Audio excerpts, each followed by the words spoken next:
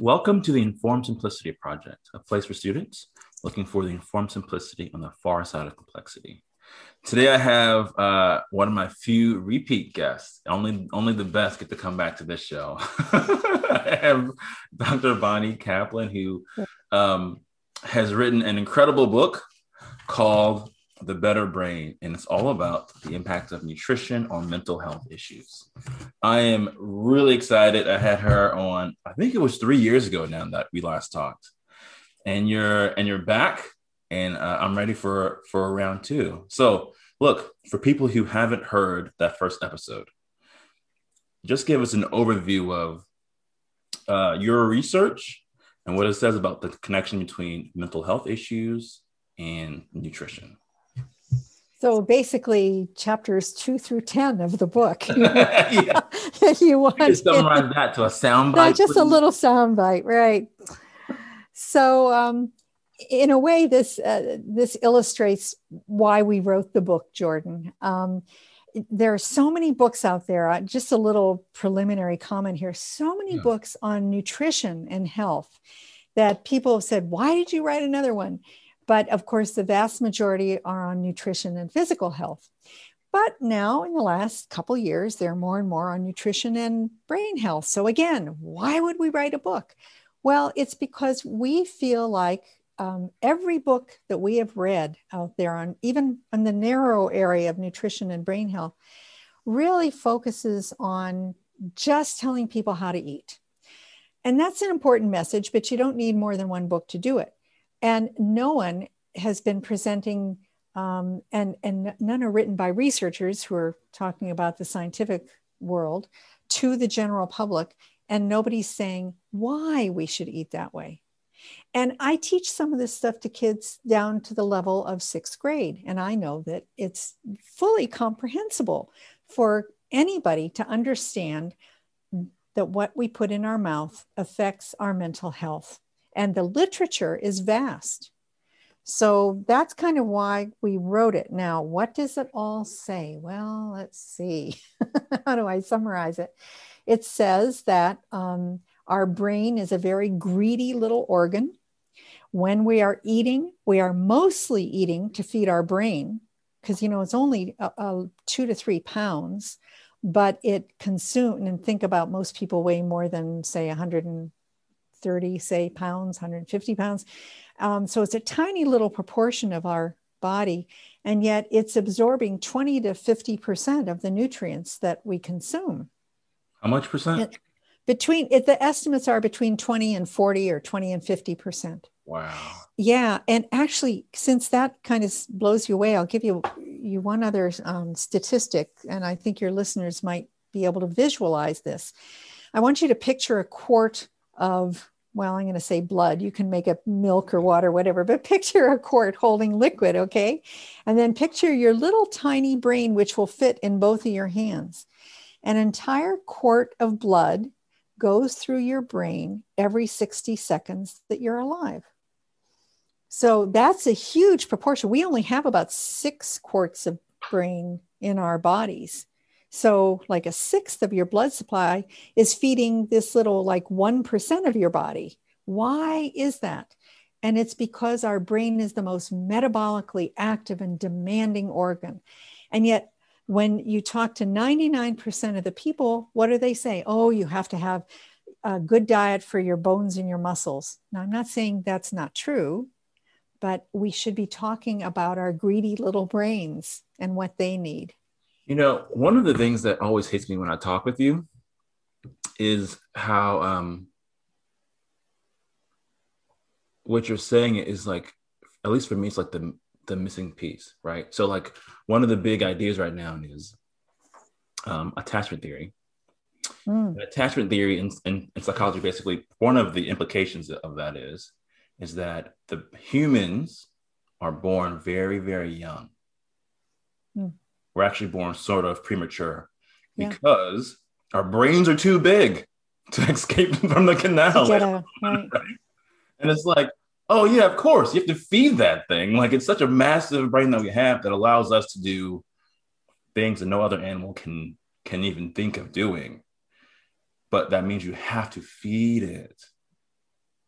Exactly. Of course, this I is love, part of that. Yeah. yeah, I love what you say, the missing piece. Actually, it's missing to our generation. Well, I'm a different generation than you, my older generation and your generation. But you know, our ancestors knew this because you can go back in the literature, and we give a little bit of the history in the book, not a lot, but you know, a century or two ago, they knew that nutrition was the foundation of resilience, including mental resilience. In 1910, the book used by homesteaders on the prairies said that if somebody is exhibiting mental health problems, you got to feed them better. That was in 1910. And then psychiatric drugs came along, and people forgot about the importance of nutrition, and factory farming came along, and they stopped paying attention to what they were eating. And now we can show, and this goes back to your first question, which of course I haven't answered yet, but it's been shown, the public doesn't know it, but there is really good scientific research all around the world showing that not having enough of the minerals and vitamins, and also essential fatty acids, but especially minerals and vitamins, does result in mental disorders. And that the way to solve the problem is to feed our brains better. And if someone is still not getting better enough from improved diet, then they might have an inherited predisposition to need an unusual amount of minerals and vitamins. And that's why they might need supplements, nutrient supplements. Wow. Wow. So, what is some of the research? I mean, that's sort of an over level and a high level sort of approach. But if you were to get into some of the yeah, like for depression, anxiety, sort of the you know, some people have called those the common cold of mental health. What does the Right. research say about nutrition and those sort of illnesses? Well, I'll give you a study. It's not the only one, but I cite it sometimes because it is in the youngest age group of any of the studies. And every time I talk about it, I have to say, what are we doing to our children? This was done in kids who are about 10 to 12 years old. And it was done in Eastern Canada. And the scientists went in and evaluated them for 9 health behaviors. Now, 6 of them related to diet, and you can guess what they were. Things like, are you eating your fruits, your vegetables, avoiding, you know, processed food, etc. The other 3 are interesting. They were on exercise and screen time. And then they came back 2 years later. All of these kids had apparently normal mental health. They hadn't been referred for any kind of medical assistance. And they came back 2 to 3 years later. And they looked at the government documents, because we have centralized healthcare in Canada. You can do this kind of thing, and asked the question, who got referred to a physician for help with a mental disorder? And what they found was that they could predict who would get referred because they were the ones who were eating the most poorly and generally were following the fewest of the 9 health behaviors. Okay. And not only that, then they did a regression analysis. By the way, I have to throw this in because it relates to our healthcare costs. And they asked the question, well, how much did their health behaviors predict? And it was for every additional health behavior, just one, there was a 15% decrease in the probability of developing a mental health disorder. Think about cutting mental health disorders by 15% next year and what that would do to everybody's healthcare budget, or cutting it by, you know, by getting people to do 2 or 3 or 4 more and cutting it by 30% or 45%. That's a huge financial implication. So now you asked me to give you an example. Those mental health disorders were a range. Okay, they didn't look at whether some diagnoses were more likely than another. But, you know, what are we doing to our kids, Jordan? Yeah, I mean, I feel like I have friends every other week who are talking about, I got my kid off of this, you know, red dye that, I've got my kid off of processed foods, and it has totally changed their behavior. Oh, But good. what I mostly see, and I'd love to get your opinion on this, is what they then replace it with, right? They'll say, we cut out hot Cheetos, right? We cut out Doritos. And then we gave them, I don't know, we gave them some vitamin or, we started giving them iron and that changed things for them. So they tend to flip to like a single nutrient sort of approach. Well, you know how I feel about that. That's a book, leading question. You read it. Yeah. So I've spent the last 20 years of my career before I retired studying nutrients in pill form. And I know how powerful a broad spectrum micronutrient formula can be. But I know that in 2007, my colleagues and I published a review in Psych Bulletin, which, as you know, is very highly read. We reviewed all the literature on nutrient treatment of mental health disorders in the scientific literature going back to the 1920s. And they were almost all until about 1999. So let's just cut it at the millennium mark there. They were all about single nutrients, people looking for magic bullets. Now, why would people do that? First of all, it makes sense if you remember what was going on like in the early part of the 20th century. People were so amazed that you could completely prevent or treat scurvy by giving one nutrient, vitamin C, right?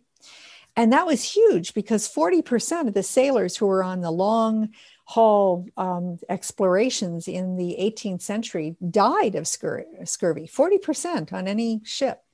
So a magic bullet was the way people thought. But, now we're dealing with the brain. And chapter 2 in our book explains and shows in a diagram why the idea of a magic bullet is ludicrous. You can't fix all of the brain functions with a single nutrient. So forget scurvy. I mean, take your vitamin C, better yet, eat your oranges. That's what matters, or whatever. Jordan just held up an orange for me. Yeah, the people listening to this wouldn't know that. But anyway, that's cute. But seriously, don't ask me. So many people ask me, which vitamin should I take, Bonnie? And I always say all of them and all of the minerals. But by the way, don't do that until you've improved your diet. Get rid of ultra processed products, eat whole foods. And I could go on and on, but I'm giving you too long an answer. I want to come back to that in just a second, but why don't we just go there? How would you define ultra processed foods? Before I read your book, I wouldn't have known. Oh, okay. Yeah. Because it's like, okay, if I'm going to do two things, right? The first thing that I'm going to do is to know what not to do. And the thing to not do is it's not eat really processed foods, but how do you know what that is?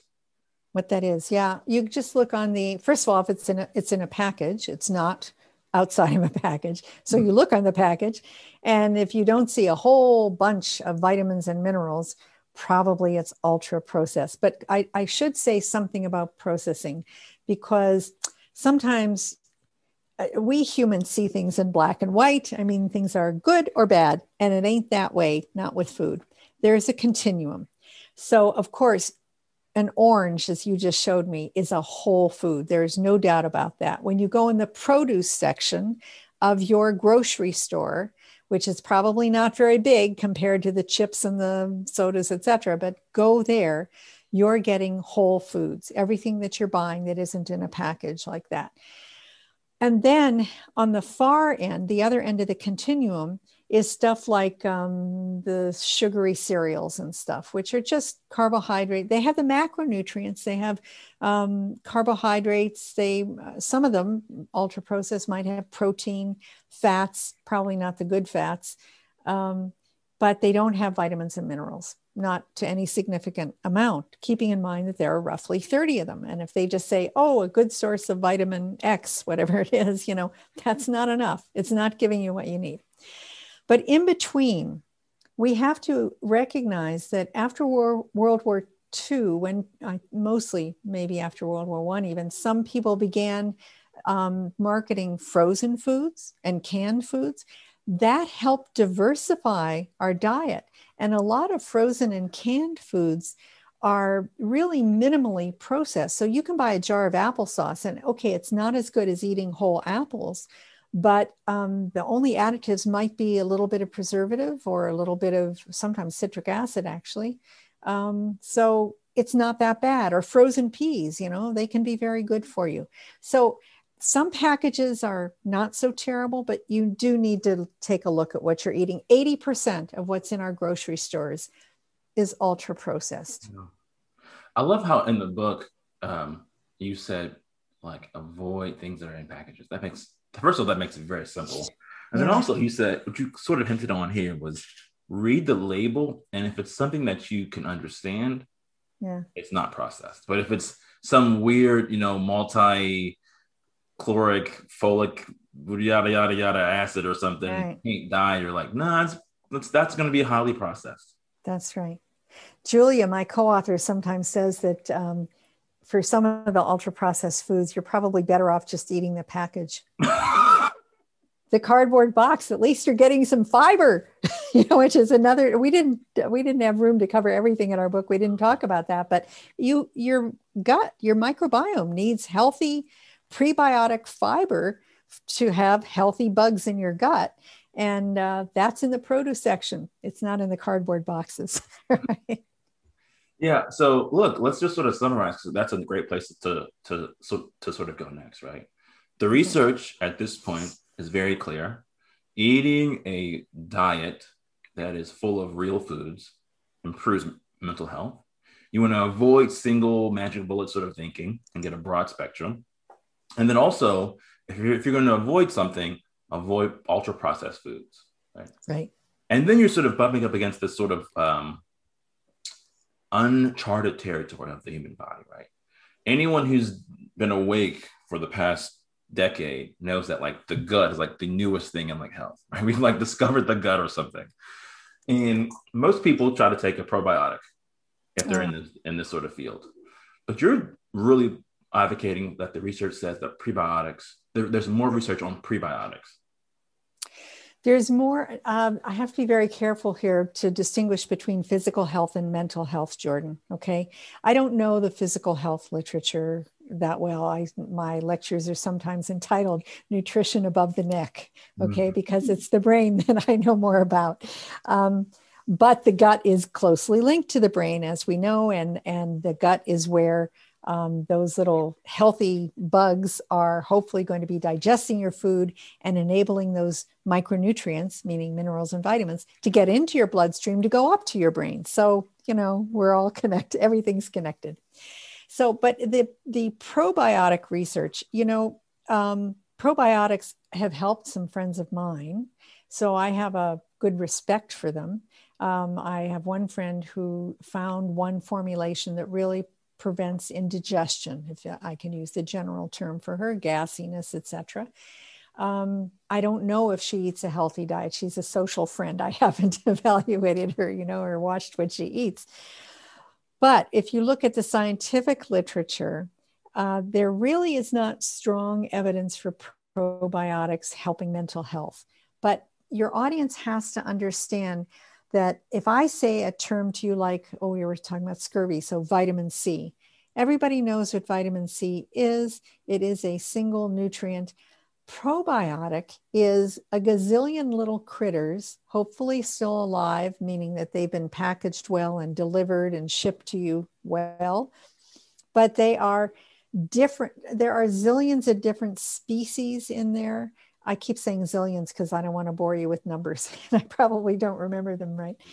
And one product has more of one species and another one has a different combination, and they have different quantities. And so you look at all the studies on probiotics and they're all using different combinations. So all we can say right now is that probiotics, there's not a lot of positive evidence. There's a little better evidence that eating prebiotics helps, but that overlaps with the Mediterranean diet, you see, because the Mediterranean diet improves your... I'm gonna slow you down because I don't think most people know the difference between a probiotic and a prebiotic. Thank you. Probiotic is the actual healthy bugs that we want in our gut, okay? We don't even know how many of them survive digestion when we swallow them in pill form, and how many really are able to take up residence in our gut. But we do, a lot of people take probiotics and feel better because they are swallowing healthy bugs and trying to create better bugs in their guts. Prebiotic is the food, the fibrous food that healthy bugs like to eat. So when you're eating the prebiotics, you're feeding the healthy bugs and enabling them to grow stronger and dominate over the unhealthy ones, which we tend to help. I keep saying the word bugs just so that your audience understands the majority of our microbiome is bacterial, but there are other kinds of microorganisms there. So that's why I'm just saying bugs. Yeah. So did that help? Yeah, I mean, it sounds like the gut is full of, micro organisms. Yeah. And what people think about as prebiotics is the food that those organisms eat, whereas probiotics is trying to add in more of those organisms. That's right. And there are more of them than there are of us, which is a very strange concept, but there is a larger amount of DNA, a larger number of organisms, which are not human cells than there are human cells. And they're also, just so you know, they're not just in our gut. We have such specialized community, if we're healthy, specialized communities of microorganisms. They're in our mouth where digestion starts, which is why we need to slow down and chew our food, because our saliva is mixing the healthy organisms into, I'm not a slow eater myself. I have to always say, slow down, chew more. And they're so specialized. For example, there's one community above the gum line and a different one below the gum line. There are specialized communities that live in our eyebrows and our eyelashes, all over our bodies. It's amazing, our skin. There's also a microbiome in the earth, and we have a half a chapter on the microbiome of the soil. All of these organisms are so important for our health. Yeah, that's wild. It is wild to think of that, isn't it? It's wild. So we talked about prebiotics, we talked about probiotics, we talked about the microbiome, the importance of getting a broad spectrum of nutrients in your diet. Talk a little bit more about what is a micronutrient? You talk about the difference between micronutrients, multi-nutrients. Yeah. Like, these are the things that we eat food to get, but what are they? Yeah. I wish the terminology were easier to keep straight, but it is what it is. So macro means big. So macronutrients, and there's pretty universal acceptance of this term, are the big categories that are on the labels of most of our food, which is carbohydrates, protein, fats. Okay. Those are the macronutrients. But we are most concerned for mental health about, we tend to get plenty of carbs and protein and maybe not the right fats, but they're not a big issue. It's the micronutrients that we think people are really short of. We know they are. Actually, I want to give you a statistic on that.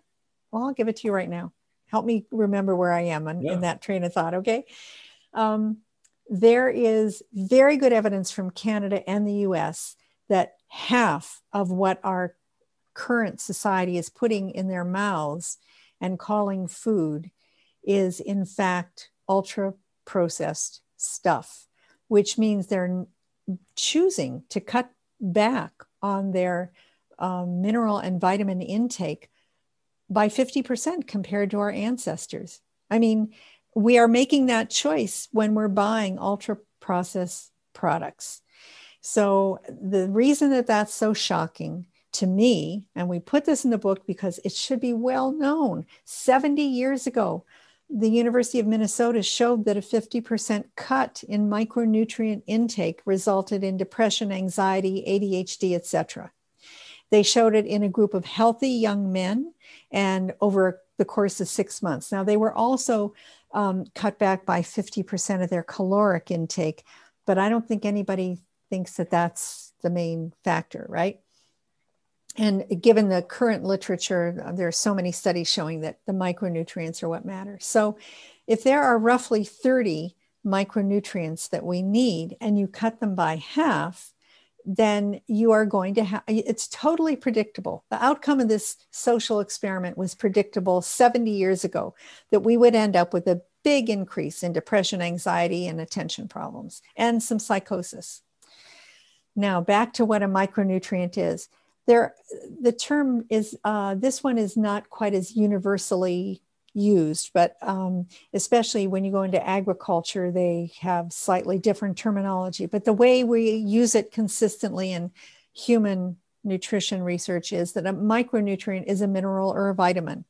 Sometimes omega-3 fatty acids, but because omega-3 fatty acids are such a large, we need that in much larger quantity.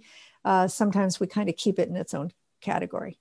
So we needed to use a term in the book that would be consistent. And so we talk about broad spectrum micronutrient formulas as having all 30 roughly minerals and vitamins. We talk about ultra processed food as being not having the micronutrients. Does that help? Yeah. Okay. Yeah. So it's all those vitamins and minerals. It's not necessarily Yes. proteins, it's the carbs and the fats. Yeah, No. Right. It's all those other things. Yeah. So let's talk about the omegas. Like, Sure. how does that fit into all of this, right? We know that out of Go our ahead. fish, most of us don't eat fish nearly as much as we need to. How does that impact our? That's a real problem, especially for children. The omega-3s they're important in lots of places, but they're especially important in building cell walls. So when we have our little babies and we're wanting their brains to be built, they have to consume a very high-fat diet, and we want it to be, mother's milk and omega-3s, et cetera, as much as possible. So that's one area. But even throughout the lifespan, omega-3s are very important for brain function and heart function. And yet the studies that, typical modern human thinking. So what did the scientists do? They went off and they got huge grants to study the treatment of depression with omega-3s. And guess what? It doesn't really resolve most depression. It has a minor effect because it's a single nutrient. We have to get them all together. Now, you mentioned fish. Should we talk about the Mediterranean type of diet? Let's do that. Yeah. Yeah, this is a real problem, especially, when we understand it, we will protect our oceans better, I think. Because this is really what to eat, right? What to eat. What not to eat. We talked about what the building blocks of this is that our brains need, which is the micronutrients. Now let's talk about how do you eat. How do you eat? The very first step in our in chapter 12 of our book, we say it's as easy as 1, 2, 3. We give our vision of tomorrow, and it involves both prevention and treatment of mental disorders. But absolutely, the first step is to eat a whole foods kind of diet. And the Mediterranean diet is one term that's used for it. Sometimes people call it a prudent diet in the research. It's just, the healthy stuff. So what does that consist of? Absolutely fruits and vegetables every day. And North Americans tend to be a little bit better on their fruits. So to your audience, I would say, improve your intake of vegetables. And, the old thing about the plate, half your plate should be vegetables and fruit. Excuse me. You should have fish a couple times a week.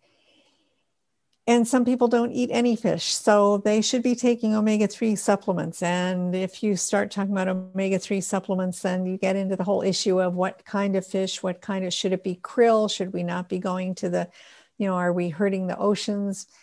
I don't have any simple answers to that. You just need to try to eat fish a couple times a week, okay? Meat, if you're not a vegetarian, you can eat a Mediterranean diet with meat or without, but if you're going to eat meat, try to eat healthy meat. Now, what do I mean by healthy meat? Well, preferably without all the saturated fats. We learned long ago we should be taking the skin off our chicken when we eat it and so forth. But my co-author, Julia Ruckledge, lives in New Zealand, where they can get beef and lamb that has not been factory farmed very readily without a big extra cost. Here in North America, it's harder to do. And so you're getting in your meat, you're often getting, people who tell me they feel so much better without eating meat in North America. And not everybody does. I live in beef country up here in Alberta, and I know there's a lot of good beef around. But sometimes I think they're feeling better, maybe is because they're not being exposed to the antibiotics and hormones and stuff, that comes with factory farming. So we don't have all the answers on that, but it's better to decrease your meat if you're not sure about that, I think. But I'm not a vegetarian. I think it's possible to have a very healthy diet with some meat. Dairy and eggs and cheese and so forth. Your grains, this is a really important one. Stop eating white flour. Eat healthy whole grain bread, healthy whole grain whenever you can, if you're eating your carbs. Why not? What's wrong with the white? The white flour? It's, as with everything, you've actually raised a huge issue and you don't realize it, Jordan. So I will do a little digression here if you help me remember where I was with the Mediterranean diet, and I'll come back to it. Sometimes we make attributions which are not justified. So there are studies coming out now showing that if you get rid of ultra-processed food, you have stronger muscles and bones, for example. And I look at that and think, well, they didn't prove that it was the ultra-processed food that was hurting muscles and bones. What did people replace ultra-processed food with? Oh, they were probably eating more healthy food. So you have to be careful what you attribute it to. So I did lose my train of thought. What did you ask that led me to? I was asking what was wrong with white flour. White flour, thank you. So there may be nothing wrong with white flour if you're also eating a lot, getting all your nutrients in everything else. But it does tend to, people who snack on muffins, with white, I don't know, cupcakes or something, they're probably not, they could be instead getting nutrients. Okay. It's what you're replacing it with. Why not snack on nuts and seeds? A very important part of a Mediterranean diet. And then you're getting more fiber, and you're getting more fiber also for your gut in whole grains. So it's every bite that you put in your mouth is an opportunity to provide what your brain and body need or not. That's really what it boils down to. I think this is something that's coming out in the interview, which was in your book, but I don't think it hit me. Just the fact that every bite is a trade-off. Yes. Your brain needs so much energy. You want to be making sure that you're giving it what it really needs. I'm writing that down. Every bite is a trade-off. That's a very good way to look at it. You're making a choice with every bite you take. And I'm not saying that I don't still eat my chocolate chip cookies occasionally. I recommend people follow the 80-20 rule. If you're really feeding your brain and body what it needs 80%, 90% of the time, have a treat occasionally and don't beat yourself up about it. So back to the Mediterranean diet. Yeah. Because so far we've covered everything except, let's see, well, the oils that you eat, try to make them olive oil, because then you're getting omega-3s and you're providing healthy stuff for your brain and body. I'm not saying you should never use other kinds of vegetable oils, but try to use olive oil when you can. And then the last category I want to mention is the most important for dispelling an enormous myth. Some of your audience is listening there and saying, if you're a psychologist, my clients can't afford to eat a Mediterranean diet. And this is a myth. And it's been shown in research that you save money if you eat a Mediterranean diet, but you're not eating lobster and steak every week, right? You're eating from this last category. It's the dried beans and legumes. Now, people are not being taught to cook. But you could serve, beans and legumes every night and probably feed your family on $10 a week. But I'm not recommending it. It would get a little much. Okay. But the way to do that is, first, we teach this in the book. We have a whole chapter with recipes, and we teach how to buy your beans and legumes in the dried form and soak them overnight. And people say, oh, that's too much work. Well, excuse me, but they're sitting in a pot of water while you're sleeping. How is that making it? That's not a lot of work. You're sleeping. However, the next day, you do have to cook them for a couple hours, or use an Instapot or a pressure cooker, right? So that might be too much for some people. But lentils, green lentils, you don't have to do that too. You just rinse them off and you cook them and you have a dinner in 30 minutes. And just so that your audience knows, you can go to Google, put in the words recipe green lentils, for example, and in less than 1 second, you'll have several million recipes. Same thing. I'm not exaggerating because I've done this, more than you can possibly use in a lifetime. Same thing with kidney beans or white beans. So you can get an infinite number of recipes and you can modify them. We give you a few in the book, not that many, but and last but not least, you can also buy them in cans. And if you're watching your sodium intake, then you can put them in a colander and rinse them off, and you get rid of the salt. And that's still very inexpensive. Okay. So that is where the magic is in that category of foods for the Mediterranean diet. And we have people who have proven that again and again with their clients. They have them keep track. It's expensive to buy McDonald's and sodas and chips, and that adds up and it doesn't fill you up. Yeah. So there you go. And it's also one of those things where I would imagine it's kind of like sleep.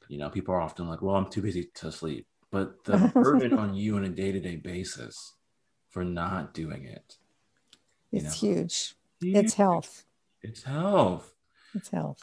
Your health is your one thing that you can't get back once it's gone. That's right. The most important thing that you have. It's very important. So there's a few questions everyone's going to ask, right?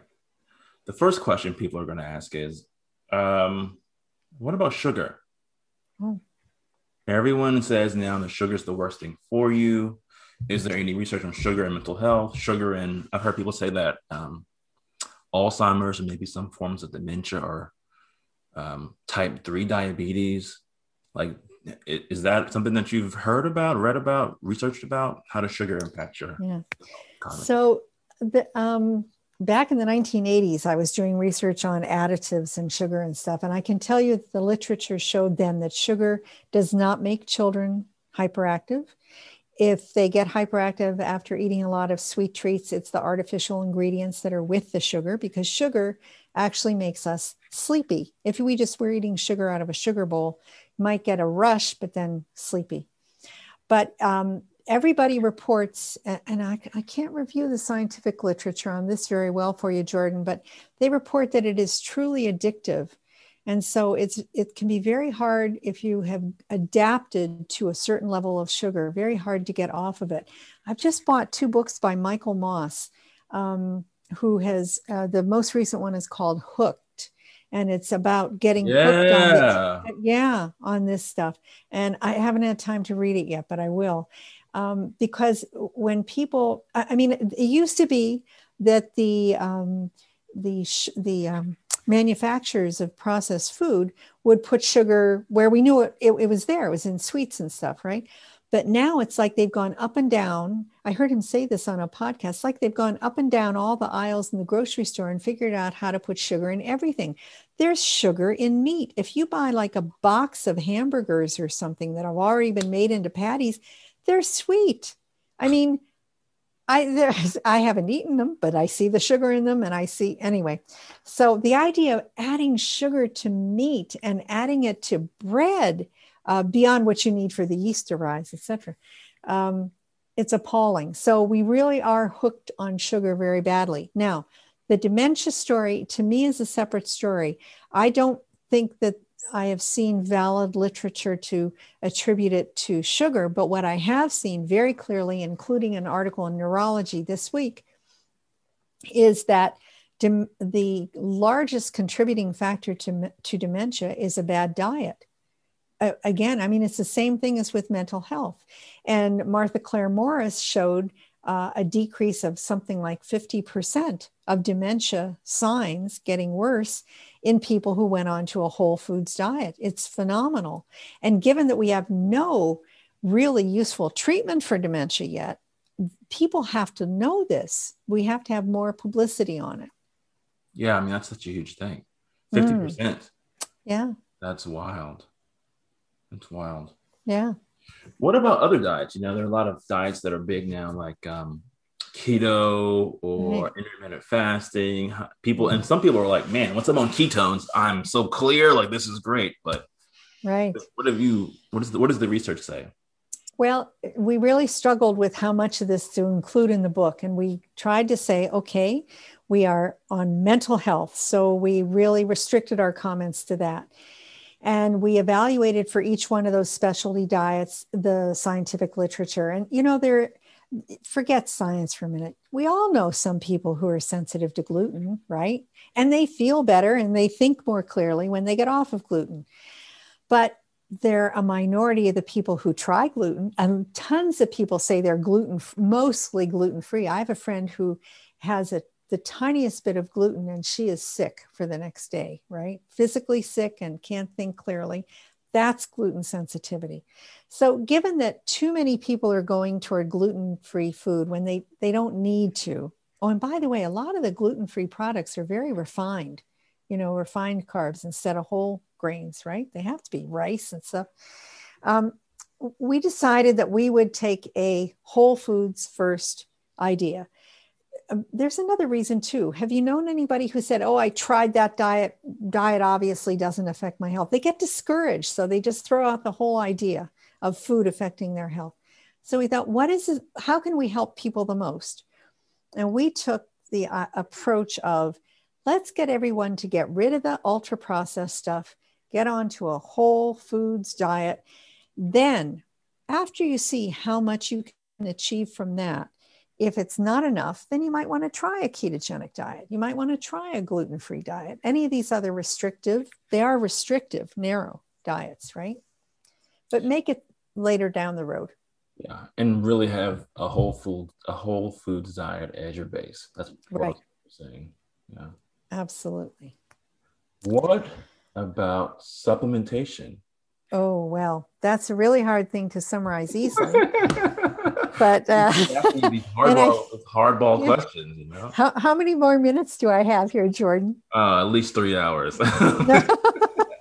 So there are different aspects to the supplement research. We really feel strongly that people should try to clean up their diets first, because we know that there's a lot of room for improvement, right? But our research has shown that even in people who are eating a decent diet, that taking micronutrients in pill form, what we tend to call supplements, can benefit their mental health. So the issue is why that would be. And of course, one possibility is that what we're buying in the produce section of our grocery store is not as nutrient dense as it used to be. And we get into that in the book. But also we know there are individual differences, like the amount of magnesium you need, Jordan, might be different from the amount that my brain needs. Maybe my brain needs more vitamin B6 than yours does for optimal functioning. And we have no way to test that yet. We have no way to test what your brain needs. All we can look at is some serum levels of a few of the nutrients, and they do not really predict response to micronutrients. So what our research has shown is, forget the idea of a single nutrient benefiting anybody. You really need to take them together. That's why nature packaged them together, except for vitamin D, which we synthesize when we're in the sunlight, right? Vitamin D is, sometimes I think it shouldn't be called a vitamin. It's a hormone. It's what our body synthesizes. But all the other vitamins are, and minerals are what we consume in our food And we have no way of knowing very easily which ones we should take. Fortunately, for almost all of them, if we do consume too much in pill form, then we pee it out, we excrete it. But you can hurt yourself going with massive amounts of some of these things. All of the multi-nutrient formulas that have been studied, and we review those in chapter 11, are what are called below tolerable upper levels. They're safe. Okay, so if you take them at the recommended amounts, you're not going to hurt yourself, and you're going to get a whole bunch of them together. And what we've shown is there are randomized controlled trials. There's a new one that's almost in press, but I can't mention it because it's not yet accepted. But it will be the second randomized placebo-controlled trial in children with ADHD, getting better with a broad spectrum formula. It's been shown in people with depression, with anxiety. Explosive rage is where it's at. I'll tell you, people who have real emotional outbursts, emotional dysregulation, that is very sensitive to improving the micronutrient intake with pills. And then there's this other little category of stress, which is so important during the pandemic that I want to say something about it, okay? If you're not talking about psychiatric disorders, but you're just talking about the ordinary bloke on the street who's under a lot of stress, there's a very good body of literature showing just taking a B complex after breakfast every day, and I say that because you can't take it on an empty stomach, improves resilience to stressors. And that research comes from all over the world. So B vitamins are very important for our resilience to stress. We teach about that in the book, about why that's true. Yeah. Wow. Okay. So let's bring this home then. All right. With all this information, with our knowledge about supplementation, about eating whole foods, about avoiding ultra processed foods, what's sort of the next step for therapists, counselors, social workers? Like where do we take this next? How do we, what's our first step in taking this stuff to our clients? We try to teach clinicians how to raise the issue of diet with their clients, because I've found that people are reluctant to do it because they think, oh, I don't eat that well either, right? And they feel like they're being condescending, or I don't know what. So if you just say to every single client who comes to you first, there's an increasing amount of literature showing, or scientific data showing, that what we eat influences how we feel. Can we talk about your diet? And then ask them, and this is not a questionnaire that you score or evaluate. You're not judgmental, but just let's go over how many times you eat fruit in a day or a week. How many times do you eat vegetables in a day or a week? How about sodas? Maybe fish, just get some basics about the diet. And where do you think we could work to improve on it? And by the way, you're welcome to refer them to our book for someone who's a real knowledge seeker, because it's written for the general public. But for the mental health clinician, you don't necessarily need a referral to a dietitian to distinguish between ultra-processed food and whole foods. Just teaching that to people is very important. You might be in a clinic with multiple clinicians. Maybe you could require a lesson in nutrition before their first appointment. Maybe you could set up cooking classes so that people share, or maybe a recipe sharing situation where people could say, I'm trying to improve my diet, and here are some of the recipes I've found very helpful. Or snack foods, people sometimes, or what I could prepare for my children. There are categories. You could have your clients be putting things up on a bulletin board. You could even have them keep track of how much they spend on their diet now for a week, and then have them graph how much they spend as they move to a whole foods diet and save money. There are a lot of things that clinicians could do. Yeah. And the biggest thing is just bringing it up, just having the Yeah, conversation first. have the conversation. Yeah. Wow. Okay, look, I want to be respectful of your time. It's a great book. Okay. Um, if you had a closing sort of, there's a few more things we need to do, but if you had like a Okay. closing sort of message Okay. for people, what would that be? To parents, I would say feed their brains first. I'm not saying that children should never be given medication for behavioral problems. It would be stupid to be anti-medication, but it should not be your first step. Feed their brains first, okay? And for yourself, feed your brains first. That's the number one message. Maybe the number two one is in times of stress, and we explain why. We explain the triage theory in the book. Favorite part of the book. It's a what? My favorite part of the book, honestly. Oh, is it really favorite? Yeah. Oh, interesting. Yeah, a lot of people don't know that. Yeah. That preferentially, you've got to make sure you have extra nutrition in stressful times. Nutrition is the foundation of your resilience, and we're in a pandemic. Right. Yeah. So look, where can people find you, Miss Kaplan?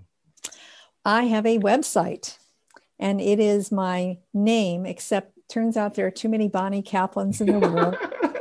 Can't get rid of them. So my website I had to put in my middle initial. So it's Bonnie, BONNIEJ, Kaplan, KAPLAN.com. And of course, on my website, you'll learn about the book. There is a book website if you know it's something you want to order. Of course, I always encourage you to go get your local bookstores to buy it. And order through them just to support the economy, but you certainly can buy it through online, through Amazon or whatever. And it's called The Better Brain is the name of the book. Overcoming Anxiety, Combat Depression, and Reduce ADHD with Stress and Nutrition. That's the long subtitle, but all you need to order the book is the book website. Go to my website or go to thebetterbrain.com. Sorry, thebetterbrainbook.com. We had to put the word book in there. People are talking about The Better Brain all the time. Too many books with that name too. Look, your book I thought was phenomenal. I think the best part about the book, which is underrated, this is the first book that I've read on this topic that is written by scientists. Right. And I think you do one of your strengths that is so subtle is you are very honest about what you do know and what you don't know. You don't make universal claims in the book, but you're very clear about what the research says. And to me, that adds a level of credibility, right? You're not making these broad, overarching, this will fix everything in your life, but you're saying, no, this is what the research says. We know what it does. And for a lot of people, this is going to change a lot of lives, right? Right. But not everyone, because there is no magic out there. Exactly. Right. Exactly. And so I want to say thank you for this book. We're going to do a book giveaway. And so if you leave a review and send it to Jordan the Counselor at gmail.com, you'll get a free copy of the book, The Better Brain, by Bonnie. Every single person who does that's going to get a free copy. The first person. Wow. First person And can you put it on? Could you post it on Amazon.com after you've read it? You know what? There's one more thing I want to say. Yeah. Funny thing is, people have started posting reviews on Amazon, which is fantastic. It really is very helpful. But one of the first people to post said, "Gee, you didn't give credit to the importance of social problems, family dysfunction, child abuse." I mean, that's not what we wrote about, right? So that's why we didn't. And so I just want your audience to know that these are all very important issues. But of course, if you have an irritable, difficult child, and if food could help solve that problem, you might actually improve family function. So there you go. Absolutely. Yeah. Leave us a review on iTunes, and we'll get one lucky winner. We'll get a copy of the book. Okay. Dr. Kaplan, thank you so much. It's so good to talk to you again. Maybe I'll talk to you again before you write your second book. So. Okay. Thanks, Jordan. All right. Okay.